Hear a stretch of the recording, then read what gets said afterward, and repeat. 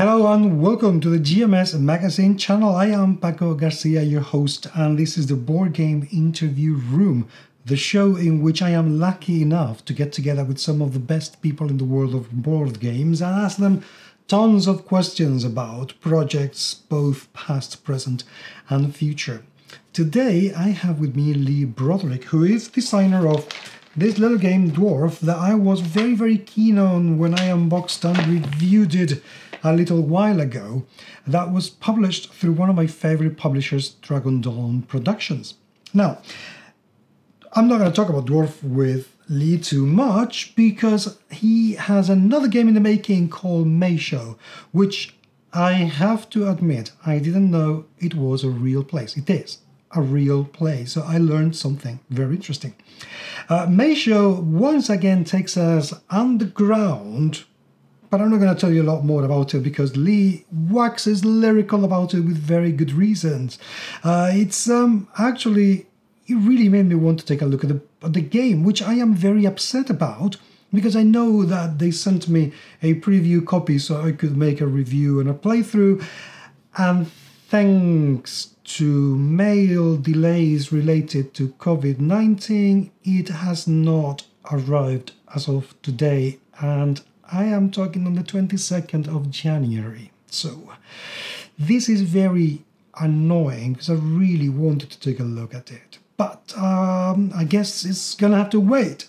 Anyhow, before going on to the interview, if you're listening to the podcast, please leave us a review. Whatever you're listening in iTunes, Spotify, or wherever, please leave a review and scoring because that helps with the visibility an awful lot. If you can subscribe to our Patreon for just a couple of dollars a month, that makes a difference and it will help us keep this going and get more games, more equipment, go to more shows and do more stuff that we would love to do for you, please. But I'm not going to ramble any longer. Here is Lee. Lee, welcome to the show after 10 minutes of trying to get my equipment ready. I think this is 2020, trying to just slap myself in the face for the last time, hopefully. How are you, my friend? I'm good. It's nice to be here. Thanks for having me back. It's a pleasure. Let's hope we've left most of 2020 behind us now. There is a lot to leave behind, I can tell you. It's been quite an interesting, never to be repeated again experience, I think. Let's hope so. Indeed. Anyway, welcome to the show. This is the first time you're here, even though we have been sending each other emails for I don't know how many weeks now. Yes. Which is quite something. But we've done it. We're here. And people may not know this, but we're here because you have designed a game that's going to be released through one of my favorite companies, Dragon Dawn Productions, Maeshowe. That's right.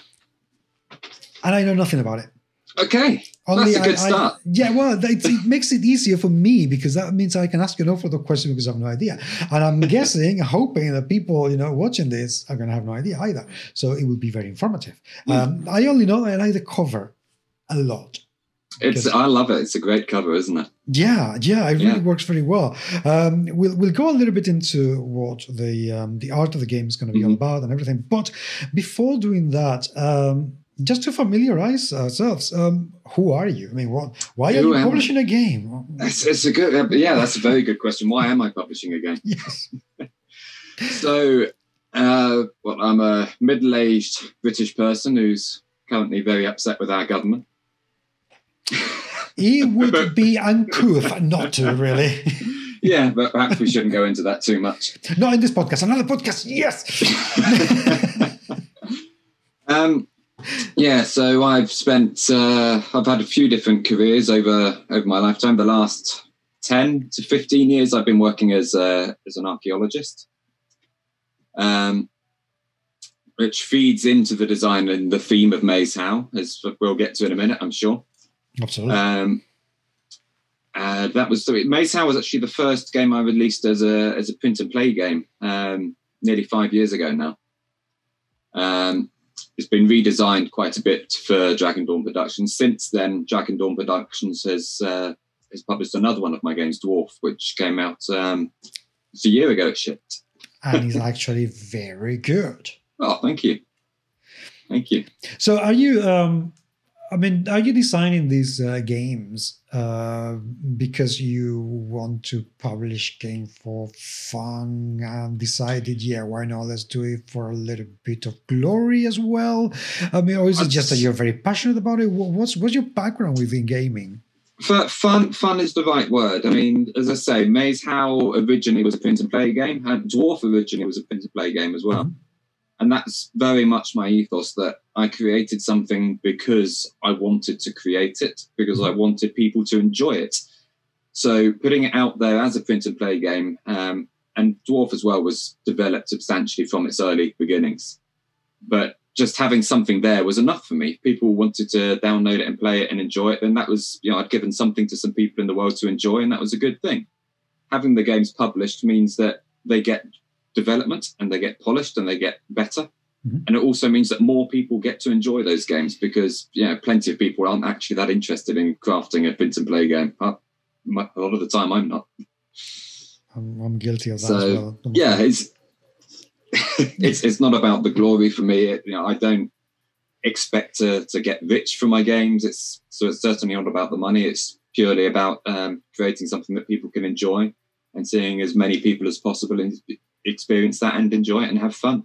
That sounds really good to me. How did your relationship with Dragon Dawn started and got to publish Dwarf? So I first got in touch with Timo at Dragon Dawn Productions when the Perdition's Mouth Traitor Guard expansion was on Kickstarter, which I think would have been about the summer of 2017, maybe about 4 years ago now, 4.5 years ago. Yeah. And at the time he was asking for some play testers for the new scenarios for that. I loved Perdition's Mouth Abyssal Rift. It was very good. I just finished doing my PhD at the time, so I had a bit more spare time on my hands. So I said, this is something that I can do. So I got in touch to do that. I did some play testing. Within about 2 months, suddenly I found that I'd ended up somehow writing all of the Kickstarter updates as that campaign finished up.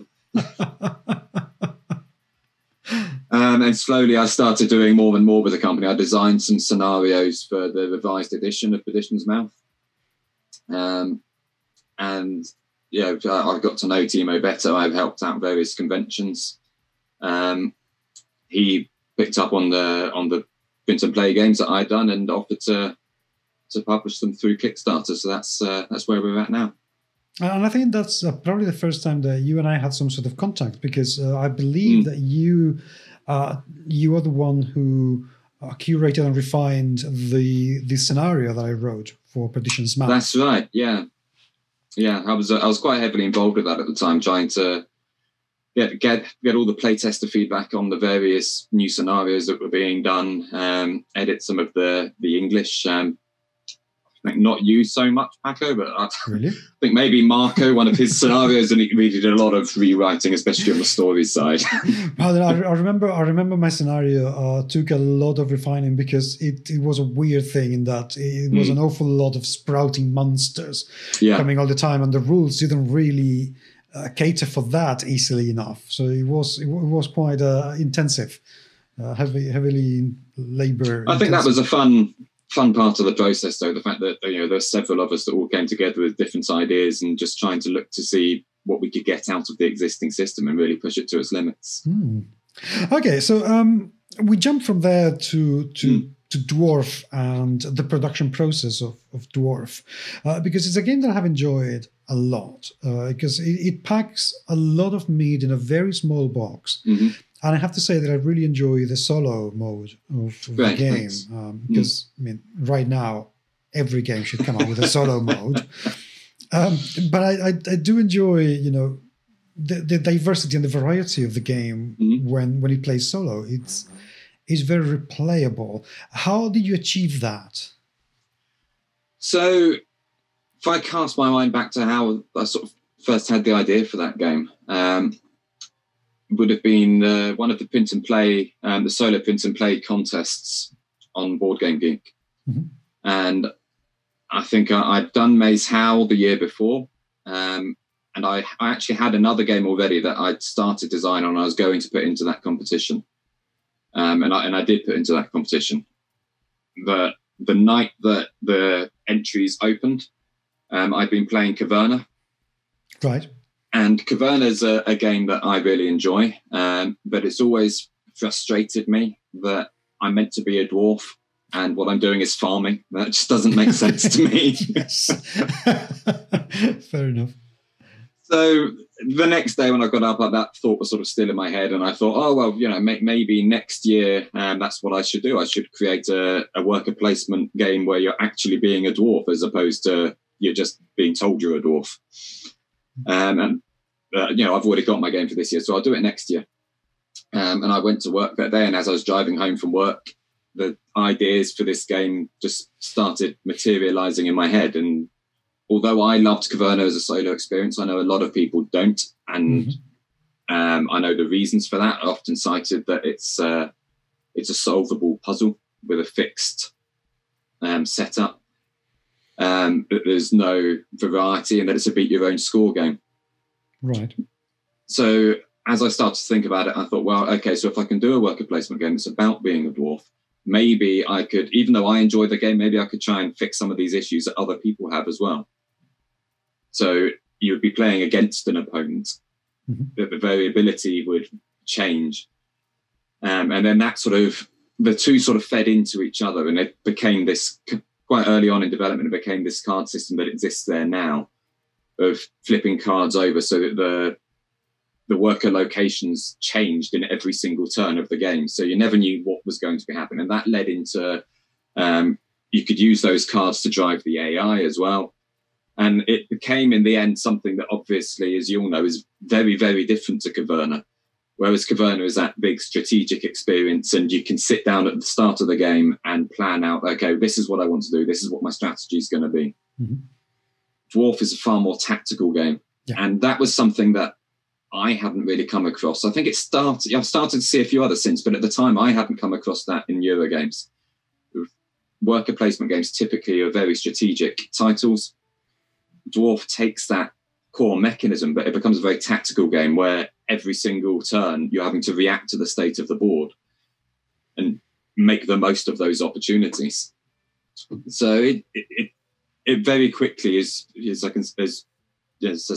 all know, and as you'll know from both games, it very quickly became a very different game to its inspiration.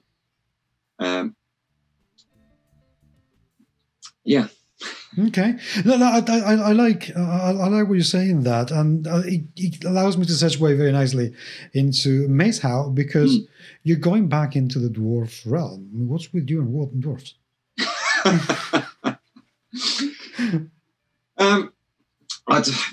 You're underground. There's a saying. I'm from Cornwall originally, and there's a saying in Cornwall that any hole in the world, if you look down it, you'll find a Cornishman at the bottom of it. Okay. We used to be very well known for our mining. Okay.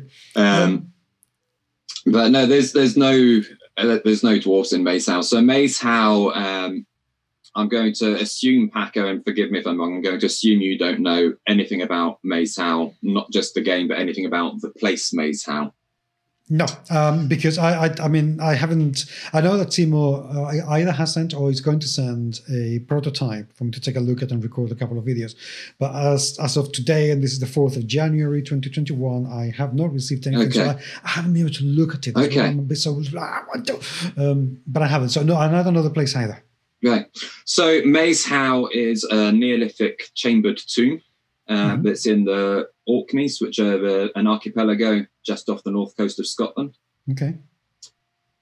So it's about 5,000 years old as a structure. It's really, really old, really impressive tomb. And years ago, I read some of the Viking sagas. Do you know them? Some of them. I haven't really. Yeah, but you're aware of what they are. Yes. And yeah.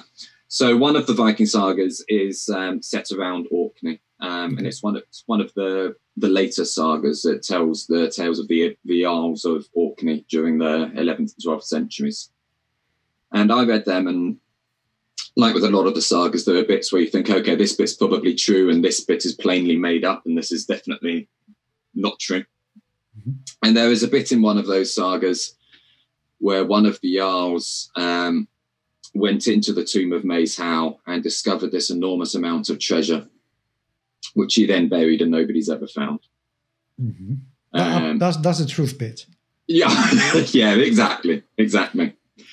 And then there's another bit, just 3 years later, a different Jarl. He's going from one part of Orkney to another at Christmas, and a blizzard and a snowstorm gets up sort of out of nowhere, and they can't really see anything, and they're desperately seeking shelter, and they see what they think is a house, a round house, and they go round it and they can't find a door. So they climb on top to go through the roof and fall into the tomb of Maeshowe. They've obviously fallen through the hole that this other Jarl made a couple of years earlier when he was looking for treasure. So they then had to dig themselves out alive because they'd fallen 20 feet to the floor. Okay. So, I mean, and that was just an amazing story. That actually sounds a lot more credible and a lot more interesting. Right.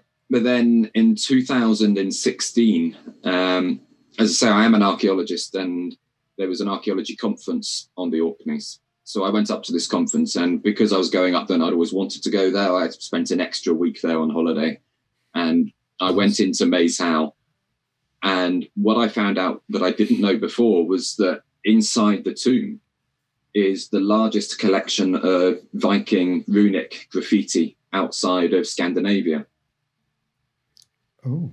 And it's absolutely amazing. And one of these pieces of graffiti actually says, I was with Jarl Rognvald when we found the treasure. It's buried northeast of here.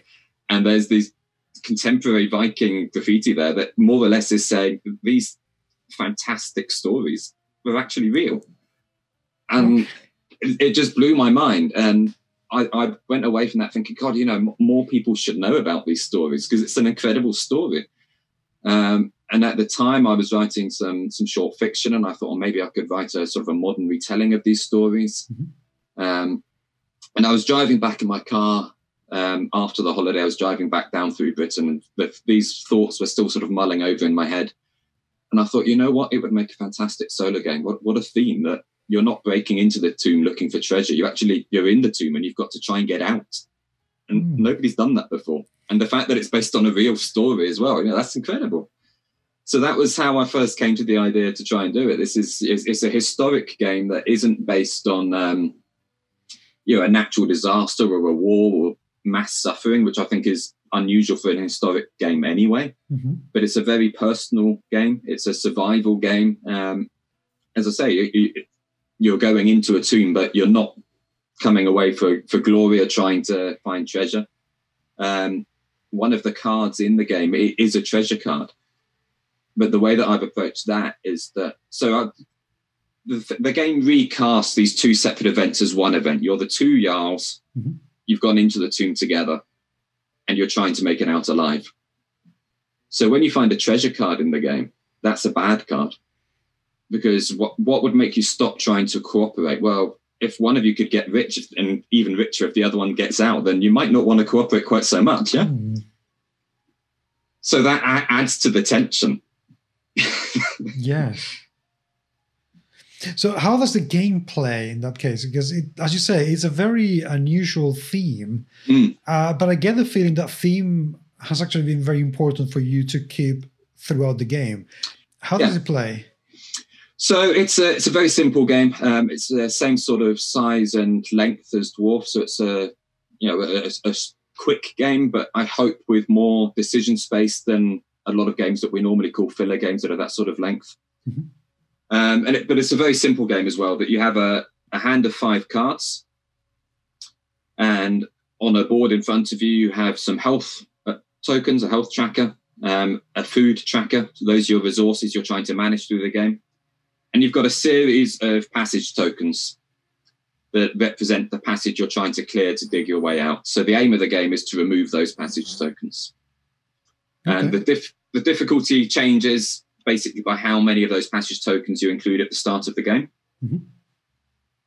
And on your turn, from your hand of 5 cards, you're going to play 1 card to a row in front of you, and you're going to discard a card.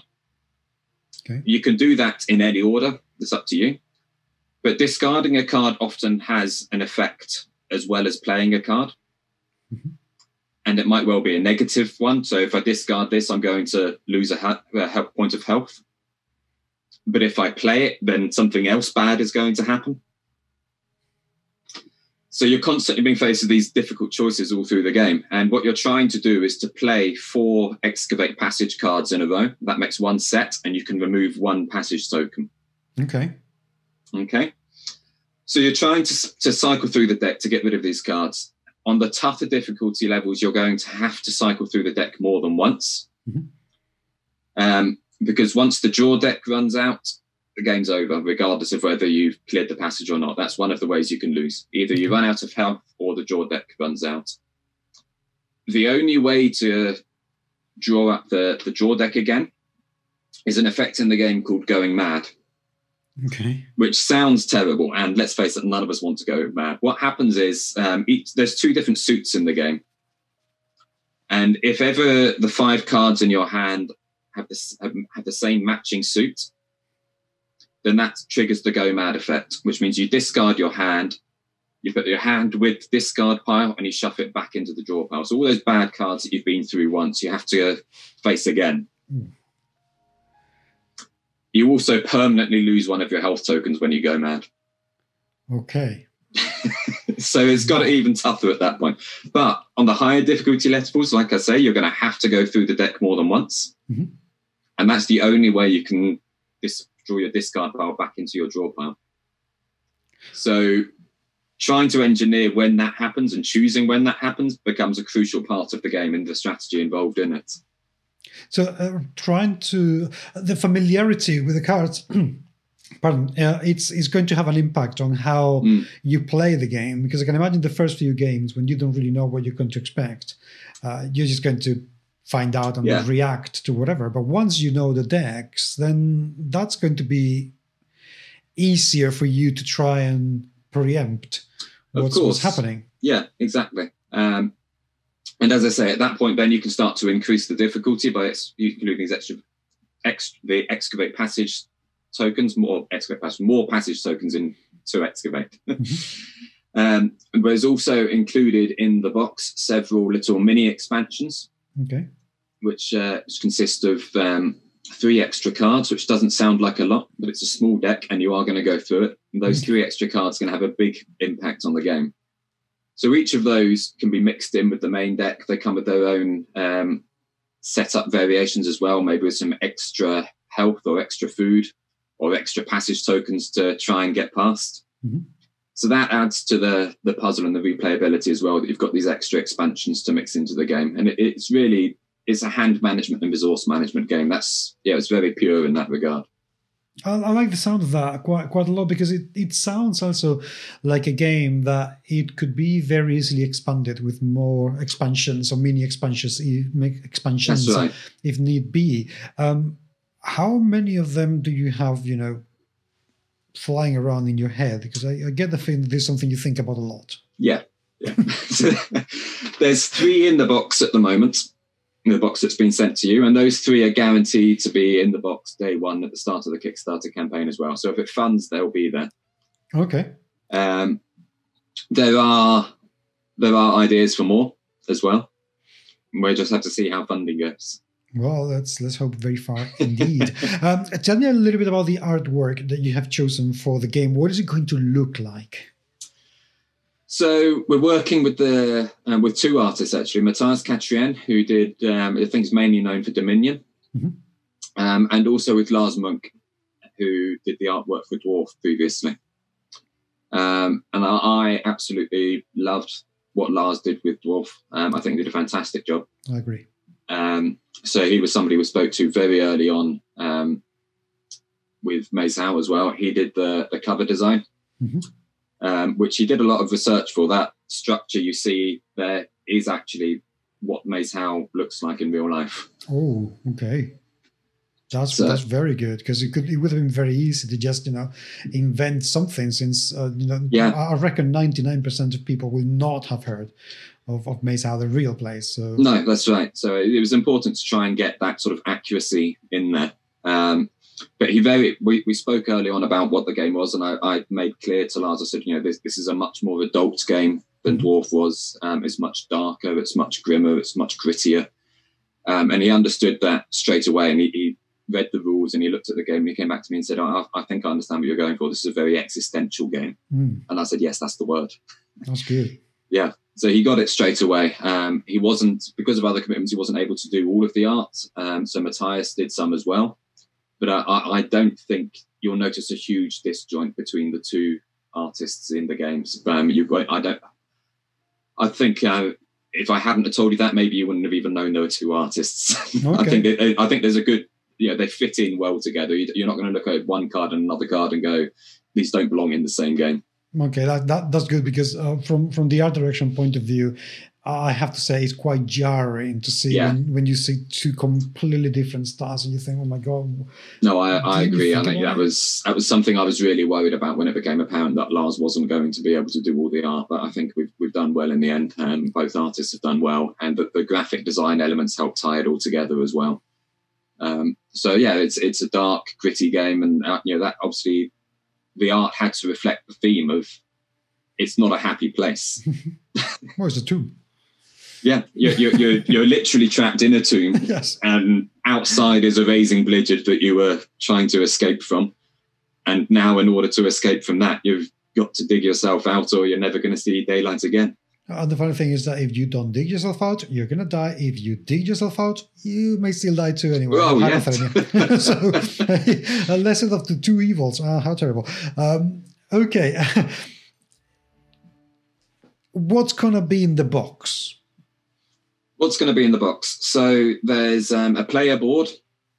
There's some tokens, cardboard tokens, which represent the passage sections, as we talked about. Also food tokens, health tokens for 2 players, because it's a 1 to 2 player game. And what we call a Jarl token, which is a bit like a first player marker, but it has a very important role in the 2 player game. Which we can talk about in a moment, if you like. And then the deck of cards, including the expansions. So there's not a great deal. It's going to be the same size box as Dwarf. Okay, so it's going to be a small little thing that people can take pretty much everywhere. Exactly. Which is it's an unusual size box, I think you'll agree. But the reason that Dragon Dawn Productions has designed that size box and is producing games in that size is basically for postage reasons. It's a very practical thing that it can fit through a letterbox. And from Germany, it gets sent as a large letter, so it saves on postage as well. Yeah, and the thing is, to be honest, it doesn't need any more box than that. I know that an awful lot of games come in bigger boxes because they have more shelf space and exactly. To see. But and you're right, Dragon Dawn's been doing this. They already did it with their winning, so it's the same size. Yeah, that was the first one with that, and then I think one of the Perdition's Mouth expansions was in the same size box as well, I think. Correct. Yeah, but that was the reason for it. It was a distribution issue. The fact that from the distribution centre in Germany, it can be sent out to everybody as a letter and save money for all the Kickstarter backers, basically. No, that's excellent. Absolutely excellent. Is there going to be any possibility of having expansions to 3 or more players for the game? I don't think we can have more than 2 players. It was originally a solo game, and when I came up with the idea for the 2-player game as a co-op experience, I think it works very well. So the way that works is you've got the same food resource. Okay. You've got the same deck of cards that you're both drawing from, the same discard pile. But you each have your own set of health tokens. You each have your own hand of cards. And in addition, there's this Jarl token, which, as I say, is a bit like the first player marker. Okay. And on your turn, exactly as in the normal game, you have to play and discard a card. But alternatively, if you're in possession of the Jarl token, you can choose to basically skip your go and pass that token to your companion. So that opens up a new strategy for you, basically. If you're trying to get these 4 Excavate Passage cards in a row, and you're sat there saying, well, look, I can't do this, but you can, then you can pass that token over. But then next time round, you aren't in possession of that token, so you can't just keep skipping a turn. you can only skip one at a time, and you can only skip if you're in possession of that token because you passed it to the other player then. Right. So it's a really simple idea that I'm quite proud of, I think. Yeah. It really forces cooperation in a way that I haven't seen in any other games at that point. That sounds very, very interesting, because it would be very easy to turn the game into a competitive game in which only one player can come out of the tomb by themselves. Yeah, so, you could make it like a race game, or do lots of take that in there, or correct. But it really changes the feel of the game at that point. Have you actually tried and considered releasing a player versus player edition of the rules? I think we tried. Some player versus player very early on, but it lends itself more to this co-op experience. Okay. And there is a second co-op variant in the game as well, which instead of using that token that I just described, it's called the Fear of the Dark variant, which the developer came up with. And he found with some of his playtesters, they were enjoying playing this way instead, which was there's no communication. So instead of having the R token, you can pass a card instead to the other player instead of discarding it. So you can play a card and pass a card to the other player. They then have to discard back down to 5 cards. But that's a way of sharing information without talking, and they really enjoyed that. So there's 2 different ways of playing the game as a 2-player co-op. No, that sounds okay, which also fits with you, because there are 2 ways of playing Dwarf solo. So that actually works out very well indeed. Let's assume that the crowdfunding has already taken place and it's gone swimmingly, which is the idea. How long until the game is fully produced? When are people going to be able to buy this game off the shelf? It'll be this year.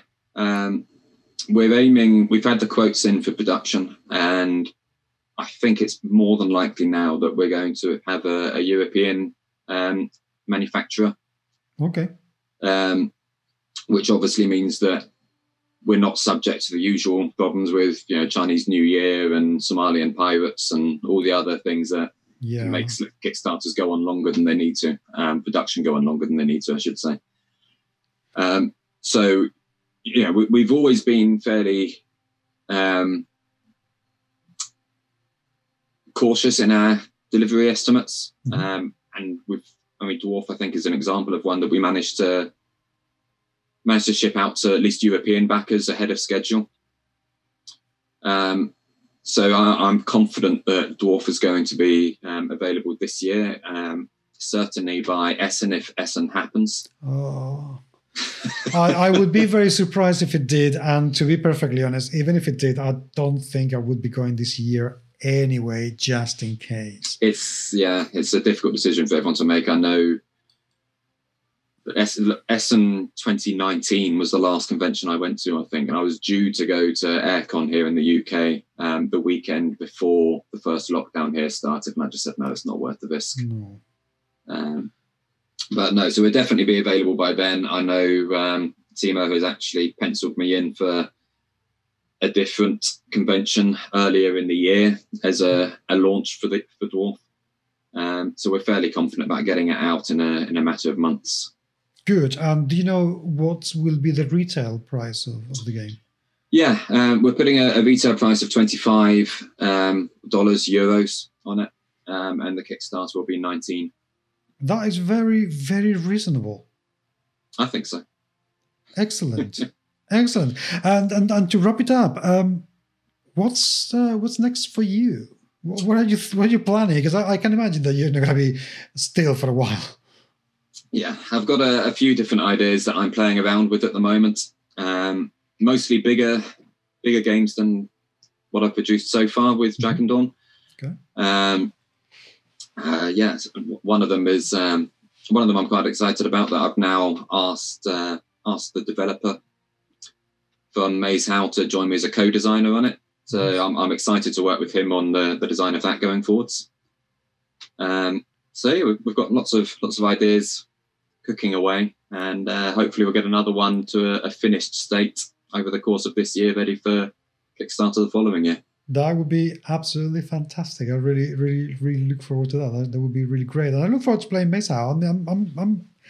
I'm quite gagging to get. I really hope it gets to you soon, Paco. I know the prototypes we sent out to Canada have arrived. The ones we sent out to Australia have arrived. I don't know what the delay is with Spain. I have no idea, but to give you an idea, my sister-in-law sent us the Christmas gifts on the 1st of December. We've got them today. So, I wonder if they've been held up at the border here with all the COVID restrictions. It could be. I know that there were about 3,000 or 5,000 lorries trapped. Yeah, Calais, I know. Like just before, I think again, perfect timing. The day that those restrictions were announced, I arranged a trade through Board Game Geek with somebody in Poland, and the couriers that I normally used just wouldn't accept any parcels, so I ended up using somebody else who was more expensive. I received the game from him last week, but he emailed me earlier to say he hadn't received his, and I checked the tracking information, and it's still at the border here.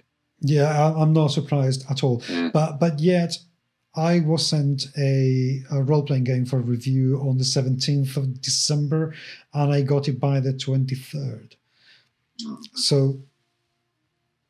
Well, fingers crossed you get it soon anyway. I hope so too, because I really am looking forward to it. So I will be letting you know as soon as I possibly can. But in the meantime, I really hope this whole endeavor is a fantastic success. Thank you. And I look forward to seeing what else you can in mind, and hopefully having you back to talk about it. Thank you very much, Paco. It's been lovely talking to you. I look forward to seeing what you make of Maeshowe. I'm sure I'm going to love it. I'll talk to you soon. Whenever and wherever you are listening to this, whether it is in 2021 or 2077, I don't know. I really hope that Maeshowe will be something that will tickle your fancy and you will feel inclined to take a look at it, because I reckon it is going to be very well worth it. Not kidding. I am genuinely upset that as of today I haven't received a copy, because I so wanted to look at it. And after the interview, I wanted to look at it even more. So I hope that you will tell me if you get it, how good it is. Please leave some comments down there in the video description, in the video spaces, and send us your comments through our Facebook page and get in touch in Twitter. If you would like to be here, please let me know, because I would definitely love to have you around. So if you are a designer, an illustrator, or a publisher, and you have a project that you would like to see featured in this channel on the podcast, please get in touch. Because, this is what I do this show for you. So let me know. But until the next time, thank you, genuinely, thank you for being there. And I will talk to you very, very soon. Take care.